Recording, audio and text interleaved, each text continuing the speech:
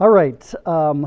Last week we were in Exodus 22, the end part of Exodus 22, and we kind of applied what David had taught, that the Old Testament law, although not binding on us as Christians, is there to instruct us and to give us a glimpse of God, to make our salvation to make our salvation fuller, for us to understand it even better. And so we looked at these two passages, one of them that dealt with the firstborn, and talked about the firstborn is dedicated to the Lord in Israel, and used that kind of as a test case. And just a quick review of last week, the firstborn is not anything special in Genesis. You go through Genesis, the firstborn is almost always the one that's rejected. So why is God choosing the firstborn? Well, the explanation out of Exodus is that the firstborn was the one that was redeemed or bought at the Passover. He was the one that God passed over. And so all firstborns in the land of Egypt were subject to death. If the Israelites had not put the blood on the doorpost and the lintel, they would have been taken. And God says, they belong to me. Everyone that God redeemed belonged to him. Now, he switched it with the Levites, but I made a statement last week that we're all firstborn. You understand that's not a good thing. Firstborn means you are under the sentence of condemnation. It means that you were the one that needed the blood on the doorpost and the lintel. You're the one who then has been purchased back from God, and you're the one then whose life belongs to him, that he wants that life. And when we go to the New Testament, we of course see that. We see that Christ is our Passover. We see him crucified on Passover. We are told to give our lives as a living sacrifice back to God, which is the point of the firstborn. So this week we're in Exodus 23, and these are laws that deal with justice, with setting up a justice system doing things that promote justice in the society. And so we're going to talk about that. I think as you go through these, that these would apply to us because the principles from which they come are rooted in the nature and character of God himself. And that is his desire for justice. God is, if nothing else, he is just. And we as Christians are to be just people. So starting in Exodus 23, starting in verse 1, and we're going to go down through verse 9. It says, "You shall not spread a false report. You shall not join hands with a wicked man to be a malicious witness. You shall not fall in with the many to do evil, nor shall you bear witness in a lawsuit, siding with the many, so as to pervert justice. Nor shall you be partial to a poor man in his lawsuit. If you meet your enemy's ox or his donkey going astray, you shall bring it back to him. If you see the donkey of one who hates you lying down under its burden, you shall refrain from leaving him with it. You shall rescue it with him. You shall not pervert the justice due to the poor in his lawsuit. Keep far from a false charge, and do not kill the innocent or righteous, for I will not acquit the wicked. And you shall take no bribe, for a bribe blinds the clear-sighted and subverts the cause of those who are in the right. You shall not oppress a sojourner. You know the heart of the sojourner. You were sojourners in the land of Egypt." So a whole bunch of principles that deal with justice and making sure that justice is done. So before we jump into that, let's talk about God and justice, because I think this gets at the very heart of who God is. When I was in college, I took a class called God, Christ, and the Holy Spirit. I was at Biola. This was a Christian school. It was a theology course, and it was supposed to be, it wasn't supposed to be. It was a course that dealt with the doctrines of God, the doctrine of Jesus Christ, the doctrine of the Holy Spirit. And the professor, when he walked in, he said, we're going to use as our outline the Westminster Shorter Catechism answer to the question, what is God? Now, I would probably say, who is God? But the question is, when we say God, what are we saying? And the answer to the question, anybody know it? God is a spirit, infinite, eternal, unchangeable in his being, wisdom, power, justice, holiness, goodness, and truth. That God is a spirit, personal spirit. It means that he's like we are. He has a spirit and is spirit. He's not physical. God is a spirit, infinite, eternal, unchangeable. Those three words describe every other attribute that comes. So he is infinite, eternal, unchangeable in his being. And he's infinite, eternal, unchangeable in his wisdom. And he's infinite, eternal, unchangeable in his power, and infinite, eternal, unchangeable in his justice. That was kind of interesting class because the professor said, I need you to memorize this. Everyone in my class has to have this memorized. So I memorized it and I still know it. It's been a real great guide. It helps me as I think about God. And in some ways, anyways, so we went through the whole year and he never tested us on it. Like, okay, I memorized it for nothing. And then we got to the final and he said the final's open notes. So we walk in on the final and he says, everybody put everything away. And everybody's screaming, it's an open note final. And he said, yes, but there was something I told you had to have memorized. And we had to write it down. I got it because I knew it. But what's interesting there is that one of those attributes is justice. He's infinite, eternal in being, his wisdom, his power, and the next one is justice. Why did the authors choose that one? By the way, if you listen to that definition, you don't hear love. God is a spirit, infinite, eternal, unchangeable in his being, wisdom, power, justice, holiness, goodness, and truth.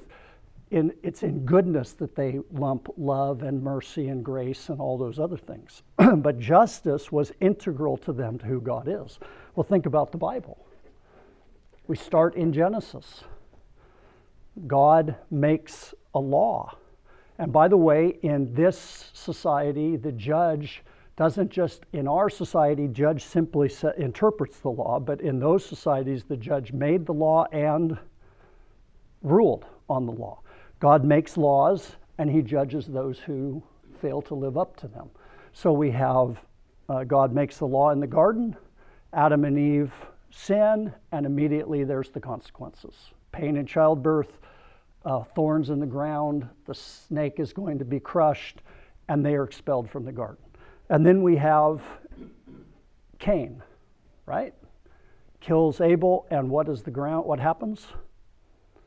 The blood is crying from the ground. God sees the injustice, is what that means, and he understands that injustice has been taking place. And as you go through the rest of the Old Testament, that is the pattern of the Old Testament, is God acting as the judge. So what comes next? The flood, right? And the entire world is judged for their wickedness. And then the Tower of Babel, right? And then we have Abraham and we have Sodom and Gomorrah.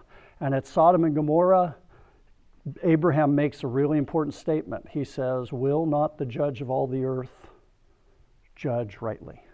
It's a rhetorical question. The answer is yes, of course. God will not do anything that is unjust. And then we see other judgments as well, but throughout the Old Testament, then you get to the Exodus, and we see the judgment upon Egypt. And then we see the judgment on Israel when they don't go into the land. And we see judgment on Israel when they worship the golden calf. And we see judgment on Israel when they grumble. And God is disciplining and judging Israel. And then you get to the prophets. Anybody read through the prophets recently? Read through the first 39 chapters of Isaiah. And it's judgment upon judgment, and God is the righteous judge who judges the whole world. I went back and reread my Knowing God, where he has a chapter on the judgment of God, or God the Judge is what it's called.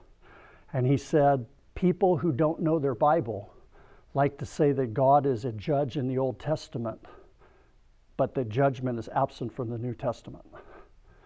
He said, but those of us who know our Bible know better. As you get to the New Testament, and Jesus talks an awful lot about those who reject the Father and reject the Son. He speaks an awful lot about the eternal consequences. In fact, in the New Testament, it's probably made clearer. The Old Testament, it was kind of fuzzy as to what happened after death. Jesus makes it completely clear. We get to the epistles. We will all stand before the judgment seat of Christ.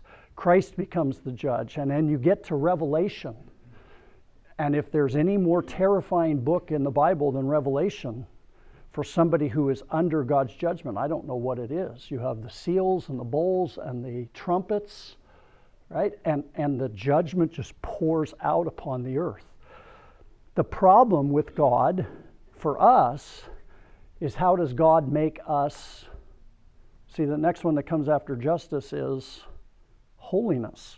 God is spirit, infinite, eternal, unchangeableness, being, wisdom, power, justice, holiness. Holiness is also integral to who God is. I wanted to show you a couple of verses.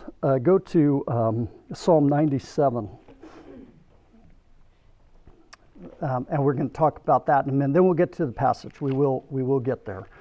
It's pretty clear what is being said in Exodus 23. Psalm 97, verse 1. The Lord reigns. Let the earth rejoice. Let many coastlines be glad. Cloud and thick darkness are all around him, and righteousness and justice are the foundation of his throne.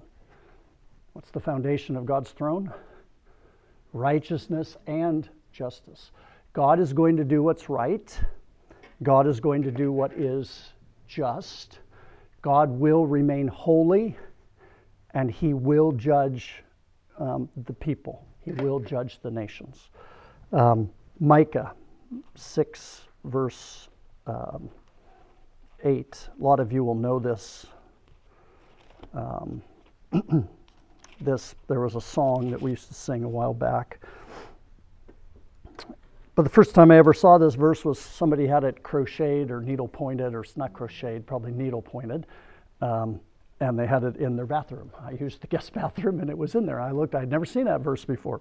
He has told you, O man, what is good, and what does the Lord require of you? But to do justice, and to love kindness, and to walk humbly with your God. At the President Lincoln's second inaugural address in the midst of the Civil War, he quotes in there from Psalm 19, where he talks about the judgment that is falling upon the United States and may continue because of all of the evil that had been done, and that in his mind, the Civil War was punishment for the many, many years of slavery, for the blood and the lost toil and all the rest. And he says, we pray that this war will end quickly, but if God requires it to go until every evil is paid for, then we will say with the psalmist, the judgments of the Lord are true and righteous altogether. Okay? God is always true and righteous in his judgment. The problem for us is obvious. We aren't righteous. You deserve judgment. You know, we hear some terrible thing that happens. We heard it this couple of weeks ago, where that man went and started shooting people in Fresno. For the sheer, I want to kill some people today. And we hear that, and we say, justice has to be done. And if he got in court and they let him go on some technicality, we'll all be upset.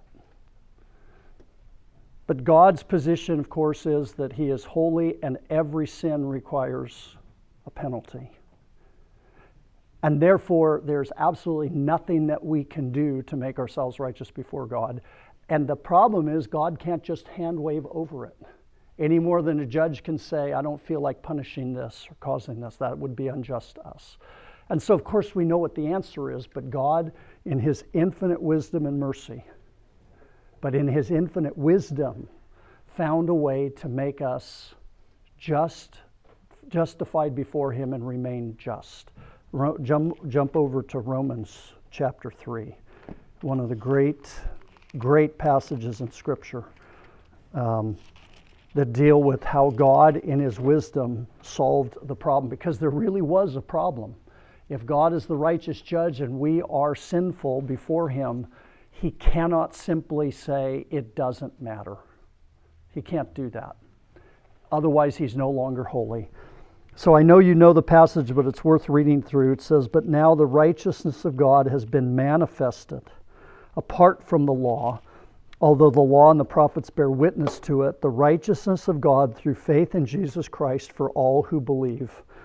For there is no distinction, for all have sinned and fall short of the glory of God and are justified by his grace as a gift through the redemption that is in Christ Jesus, whom God put forward as propitiation by his blood to be received by faith. This was to show God's righteousness, because in his divine forbearance he had passed over former sins. It was to show his righteousness at the present time," and it's the next phrase that just is magnificent, "so that he might be just and the justifier of those who have faith in Jesus Christ." God is just in justifying us because our sins were placed upon Jesus Christ. But the reason Jesus dies is because God is just. Because if he could just hand wave over our sins, if righteousness wasn't part of the foundation of his throne, he could just say, well, it doesn't matter, but it does matter. The sins have to be paid for. God is the perfect judge. And because he's the perfect judge, every sin has to be judged. And it's judged in Jesus Christ. Now, I tell you all of that because if that is central to God's character, then we should be just people as well. It matters to God if his people are just. So now go back to Exodus chapter 23. And let's look at what justice looks like. And I think that if you were to read any one of these and say, oh no, I could do that, something's not right. Okay? So we begin. You shall not spread a false report. Why is spreading a false report unjust? Damages another person's reputation. It gives people a false opinion of that person. It causes people to make a false judgment about that person, even if it isn't putting them in legal jeopardy.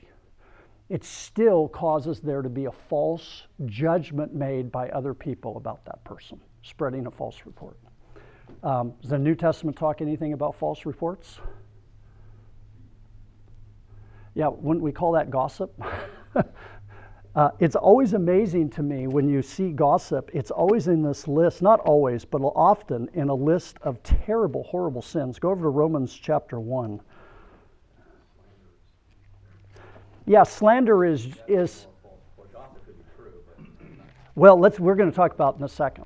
Yeah, gossip can be true.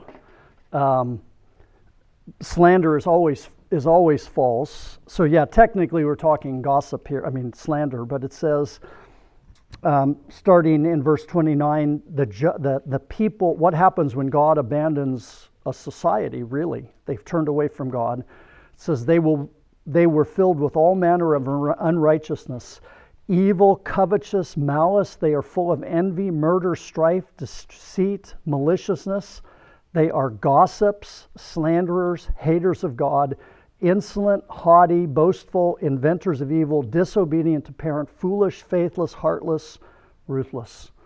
And what's right in the center of that? Gossip. And we think of it as not a big deal. But I think for us, we take this even further.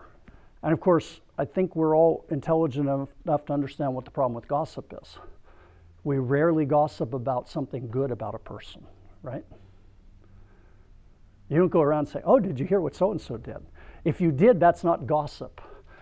We always like to talk about the thing that probably shouldn't be talked about or that we don't have a need for. And the problem is, unless you're talking about the whole character of the person, even if what you're saying is true, you're still presenting a false impression, right? So what I can be saying is perfectly true, but I'm leaving out all the other stuff.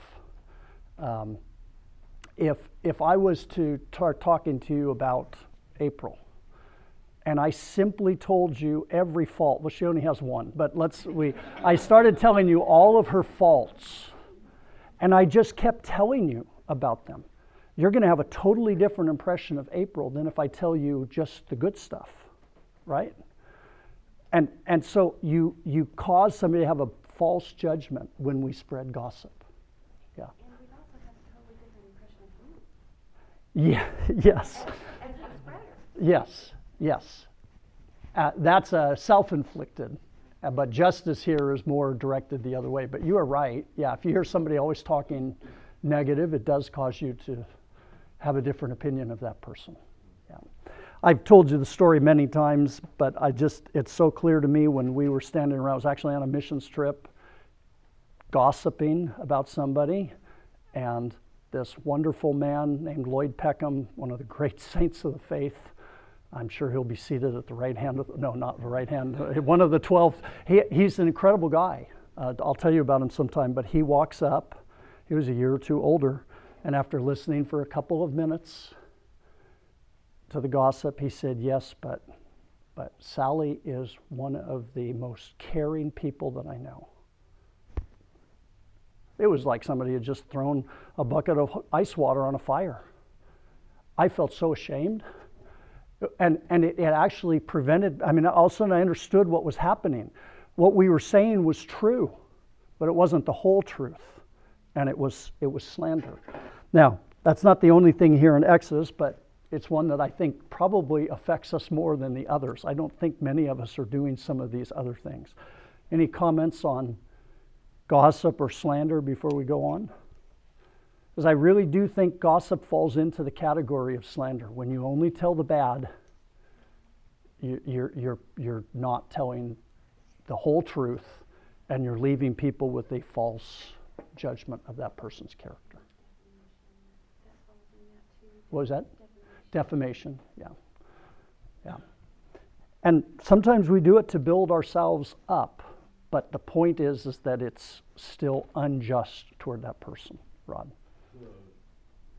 One part of that, the person offering the gossip doesn't necessarily understand the effect that has on the individual that he's talking about. That can be just devastating in any number of ways. Yeah. I think the best rule is if the other person doesn't need to know, then we probably shouldn't tell them, right? In other words, if I have something juicy about somebody and you have no reason to know that, I may talk to April about something that's happening because she needs to know because we need to respond. But if I'm telling other people, we're probably crossing that line.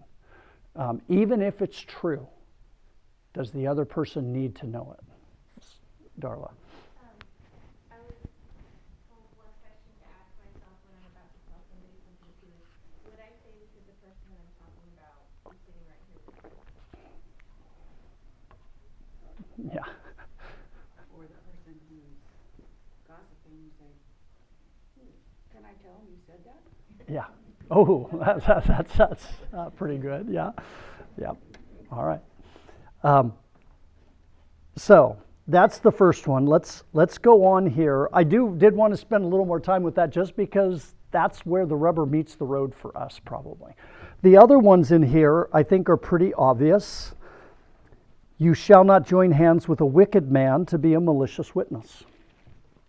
I don't know why you would do that, but if there's a wicked man and he needs a testimony to damage another person, stay away from that person. If you know that somebody is not pursuing justice, this is a wicked man looking for a malicious testimony, we stay away from that person. Your testimony is important. Next, you shall not fall in with the many to do evil. This gets hard to do because we tend to follow the herd And there's a group dynamic. If everybody's doing wrong, it's hard to stand up and say no. I often try and place myself back in time.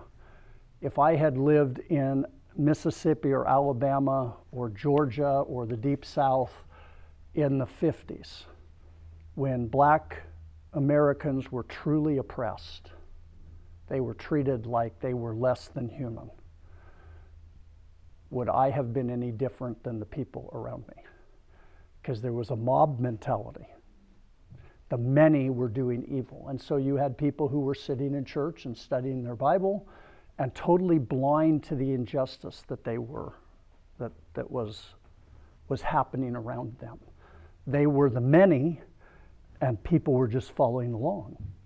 And I try and think in our own society what would be similar to that. Is there something that I'm blind to, that's injustice that's happening, that is something should be dealt with, but as a Christian we just follow along. I'm sure those of you who run businesses have decisions to make. How much do we pay our employees and so on, to make sure that the business remains profitable, and yet at the same time to make sure that our employees are taken care of. Those are issues that have to be dealt with, and those would be part of that as well. Well, everybody else is doing this, so maybe I don't have to, I can just go along with the crowd. And so I don't know, it's hard when you're in there. I think if you had been back in Alabama in the 50s, you wouldn't have even necessarily seen the problem. But it's easy to go along with the flow, and the whole society is moving one direction, and not to evaluate, am I joining with the many in an unjust system? So I throw that out. Kirk's got a comment on that. Well, there's a movement now, we're under social justice chapter here, social justice out here, where there's the many, the collective good is going to be, they're trying to do what's good in their minds. Okay, so what's good for society, you know, they're going to, there's a group justice where they need to stop some evil. So the truth doesn't matter, and I say this a lot, the truth of the case and the individual doesn't matter as long as it promotes a group social agenda. Yeah. So if it's anti-capitalism, or it's anti-private property, or if it's about housing is fundamental rights, they don't care about the fact that there's a group justice, and it's the social justice movement. Yeah. So they call it social justice, which means they will side with the poor, for example, which this gets to, because the poor, it's not about the individuals of the case or the fact, it's about that we need to stop kind of it's a class warfare issue. And so it becomes a perversion of justice. You lose individual justice in the name of a group justice. Yes. And it's a complete perversion of what the social justice is in the Bible.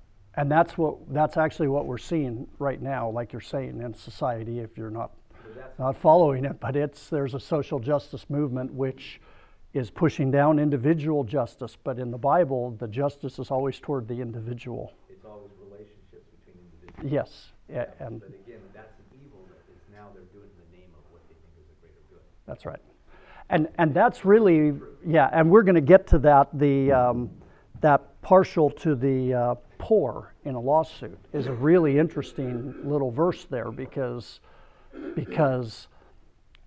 it's easy to say we're going to do something that's unjust toward one person so that another person gets justice. God's justice doesn't work that way.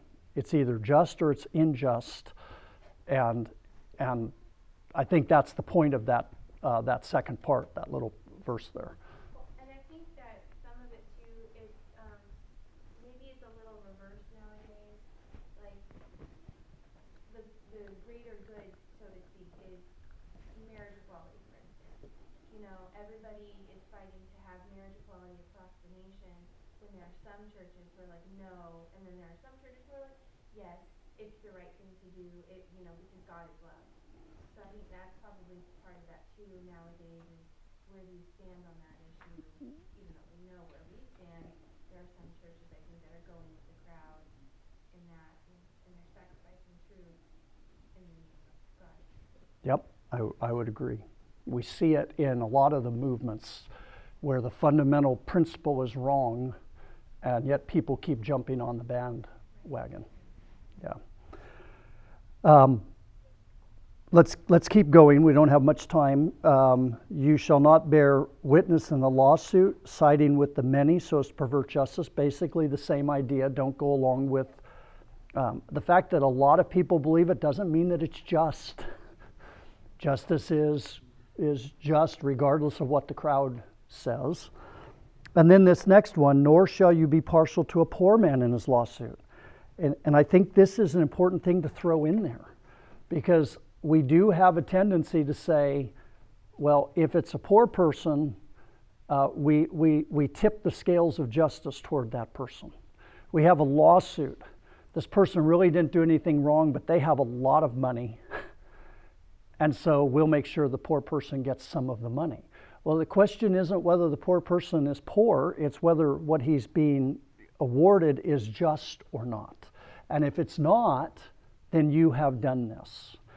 And sometimes our thinking goes that way. We need to be compassionate toward the poor, but I think the point of this is exactly what Kirk said. Justice is between individuals, and it's irrelevant other circumstances. It's right, or it's just, or it's unjust. And we kind of get into this mindset, well, whatever the courts say is justice or unjust, but God's standard of justice is different, and everybody is treated the same. That's why, what's our picture of justice? Blindfolded lady holding the scales, right? But what we like to do is pull that down and take a little peek at who's being judged, and a judge is a human being. And when that happens, then injustice takes place. Now that's on a societal level. We're dealing here with it affecting us individually. And those of you who are parents, you've got children, you're the judge. And it's sometimes hard to see that, you know. Sometimes one child is, you know, the one that you wouldn't mind spanking right now. No, I'm just kidding. That would never happen in anybody's home. And sometimes we don't gather all the facts, and it's difficult. I was sitting in church the other day, and there was a family in front of me, and one little boy and his slightly older brother or sister, I can't remember now, is poking him. I'm 2 rows back, pokes him, and he finally turns around and snaps at her. Well, then mom gets mad at him because mom doesn't see what's happening, right? And then it happens again, and he gets in more trouble. And then and I'm just sitting there, it's like, this one is evil. He just keeps poking, and finally mom grabs him and sits him on her lap and holds him tight and is reading him the riot act. And I'm thinking, okay, justice wasn't done here. But it's hard as parents. But there are times where one child is, because of the way they've acted in the past, that we tend to not worry about justice. That's just an example right close to home. But we don't go out and judge things a lot, but we ought to be careful, because justice is kind of an absolute. It's right or wrong, and we don't side with either side in justice. Somebody was going to, a couple of people. I used to coach soccer, and when you had to get a license to do that, and one of the main things that they always taught was, you teach your players do not retaliate. It's a retaliating player that gets carded or penalized is not usually the offender. Yeah. And so you got to have that self-stamp in regard not to retaliate. Yeah. And by the way, I do understand when you're sitting in church and one kid's acting up, you don't have time to talk with them. The question is, did they do it afterwards? Why did you act that way? But we forget about it and then go on, and then the kid has this sense that I was treated unjustly, and in that case he actually was. So, by the way, I've raised a lot of children. I understand how hard that is. I would have done the exact same thing, but hopefully we care about that. I just want to say that I think the whole idea of justice is we're supposed to replicate what God would do, except we can't do it. We don't have the knowledge that we do. Like gossip, we don't know the whole truth. We never have context. God is all context. That's why he's a perfect judge, right? So That's why wisdom comes right before that. right. So Yeah. we have limited rules we have to follow to help kind of narrow the focus partiality. So we shouldn't show, because God loves each individual. Yeah. It's a relationship where God doesn't judge us based on the external like we do. So we don't show preference to the rich and seeking in the church. But you also shouldn't show preference to the poor in the courtroom. Yeah. Right? So, and that's because God cares about each individual. Yeah. Yeah. So we're going to replicate that. We also want to, we all want the golden rule applied to us. That's right. And that's what comes next. And I know we're almost out of time, but there is a positive aspect to justice in the way that you respond to the people around you.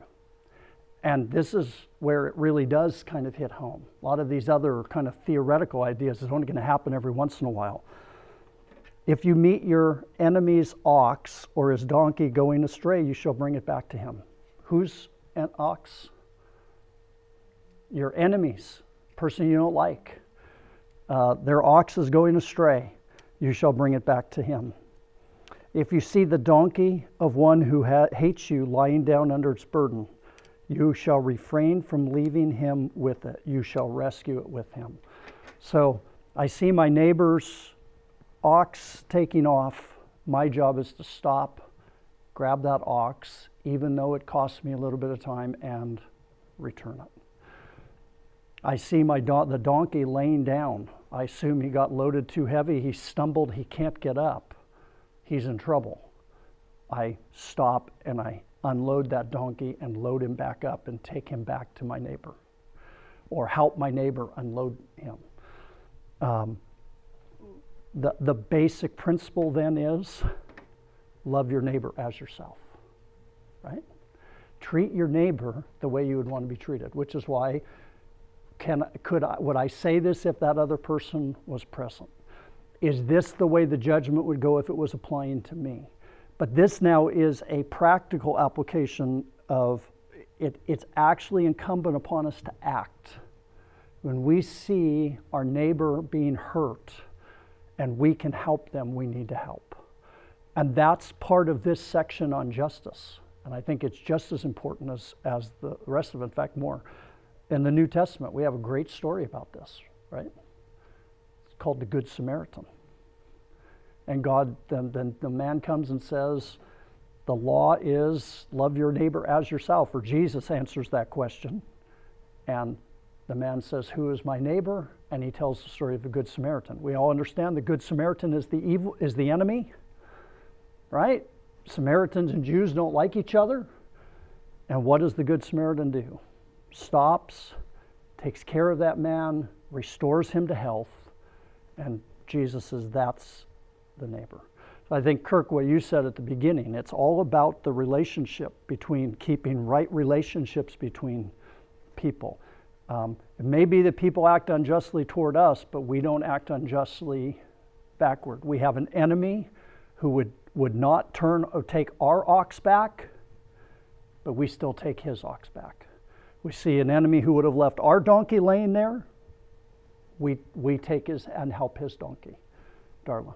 I think besides loving your neighbor and yourself, it's also the Lord moving to help rid us of our pride.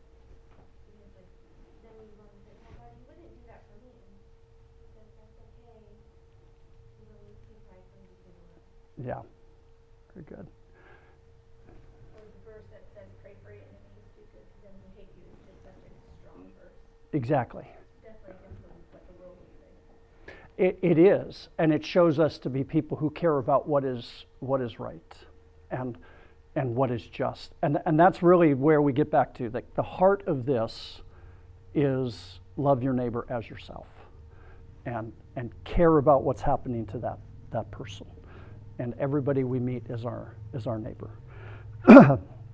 So, pretty important passage in terms of who we should be. We didn't get all the way through it. Talks about don't pervert justice, don't bring a false charge, don't take bribes because that blinds the eyes, and treat the sojourner, the person who's among us, who is visiting among us, the way that you would want to be treated. So I think we're close to being out of time. I remember, I'll just tell a quick, ending with a quick story. There was when I was attending the Mennonite Brethren Church, they had a newspaper or a magazine. what's the name of that magazine? The Christian Leader. That's right, the Christian Leader. And there was a great article in there once about a man writing about his father who was a Mennonite pacifist. Okay, and he's a farmer and he's a pacifist, and he has this foul-mouthed neighbor that lives next to him, who is hates Christianity and is antagonistic. And one day their chickens got out and went over into his yard. And that night he brought them all back dead. He had slaughtered all of them, brought them back and dropped them off on their doorstep. And these are people who are not well-to-do. Losing all those chickens is a big deal. And anyways, that night, the farmer says to his wife in front, and the children overhear it, I'm going to kill that man. But he didn't mean physically, he meant metaphorically. He was going to kill the evil if he could. And so what happened was, a few months or weeks or a year later, the neighbor's hogs, a whole bunch of hogs got out, came over onto his property. And this little boy who had heard this didn't know what his dad meant. And he was like, oh, Dad, this is great. We've got his hogs. Let's kill all of his hogs. And he said that night his dad went over to the other man's house and said, your hogs got out, and they were on my property. And the boy was with him. And he said the man just put his head down because he knew what was coming, right? All the hogs are going to be slaughtered and laying there in this, in the back of the truck. And the farmer says, come on, let's go get them. Goes to the back of his truck, opens it up, and he had all the hogs. He had rounded them up, took them over and put them into his pen. And he said after that, that man's attitude changed, and eventually he put his faith in Jesus Christ. And he said, finally, when the man put his faith in Jesus Christ, I understood what it meant when he said, I'm going to kill that man. And it's just an interesting story, especially with this. He did what was right in the face of injustice. He didn't retaliate. He treated that man the way he would want to be treated. He loved his neighbor as himself. And he did what was just. And God uses that. He uses that when people see us acting justly. Adrian. In relation to what you said earlier, my Gwen's grandmother, they grew up in the South, Louisiana, and she was pretty much a racist. She questioned whether black people had a soul, and that was what Gwen's mom was raised under. But it's interesting how you conquer that. When she came to California, they attended for most of their life predominantly black church.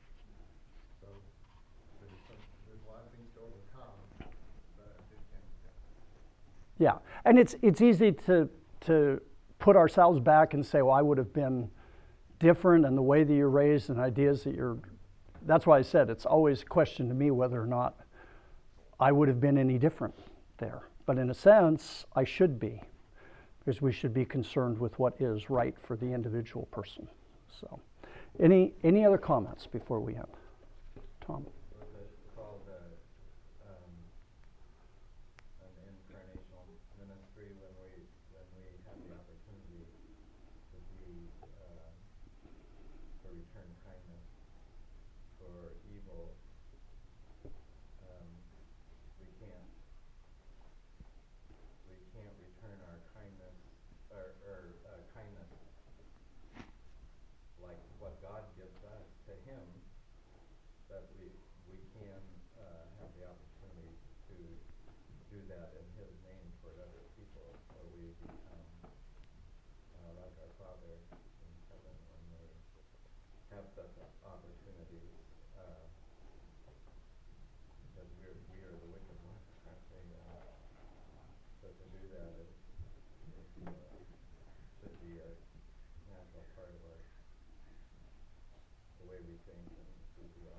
Yeah, that's interesting. I like that, Tom.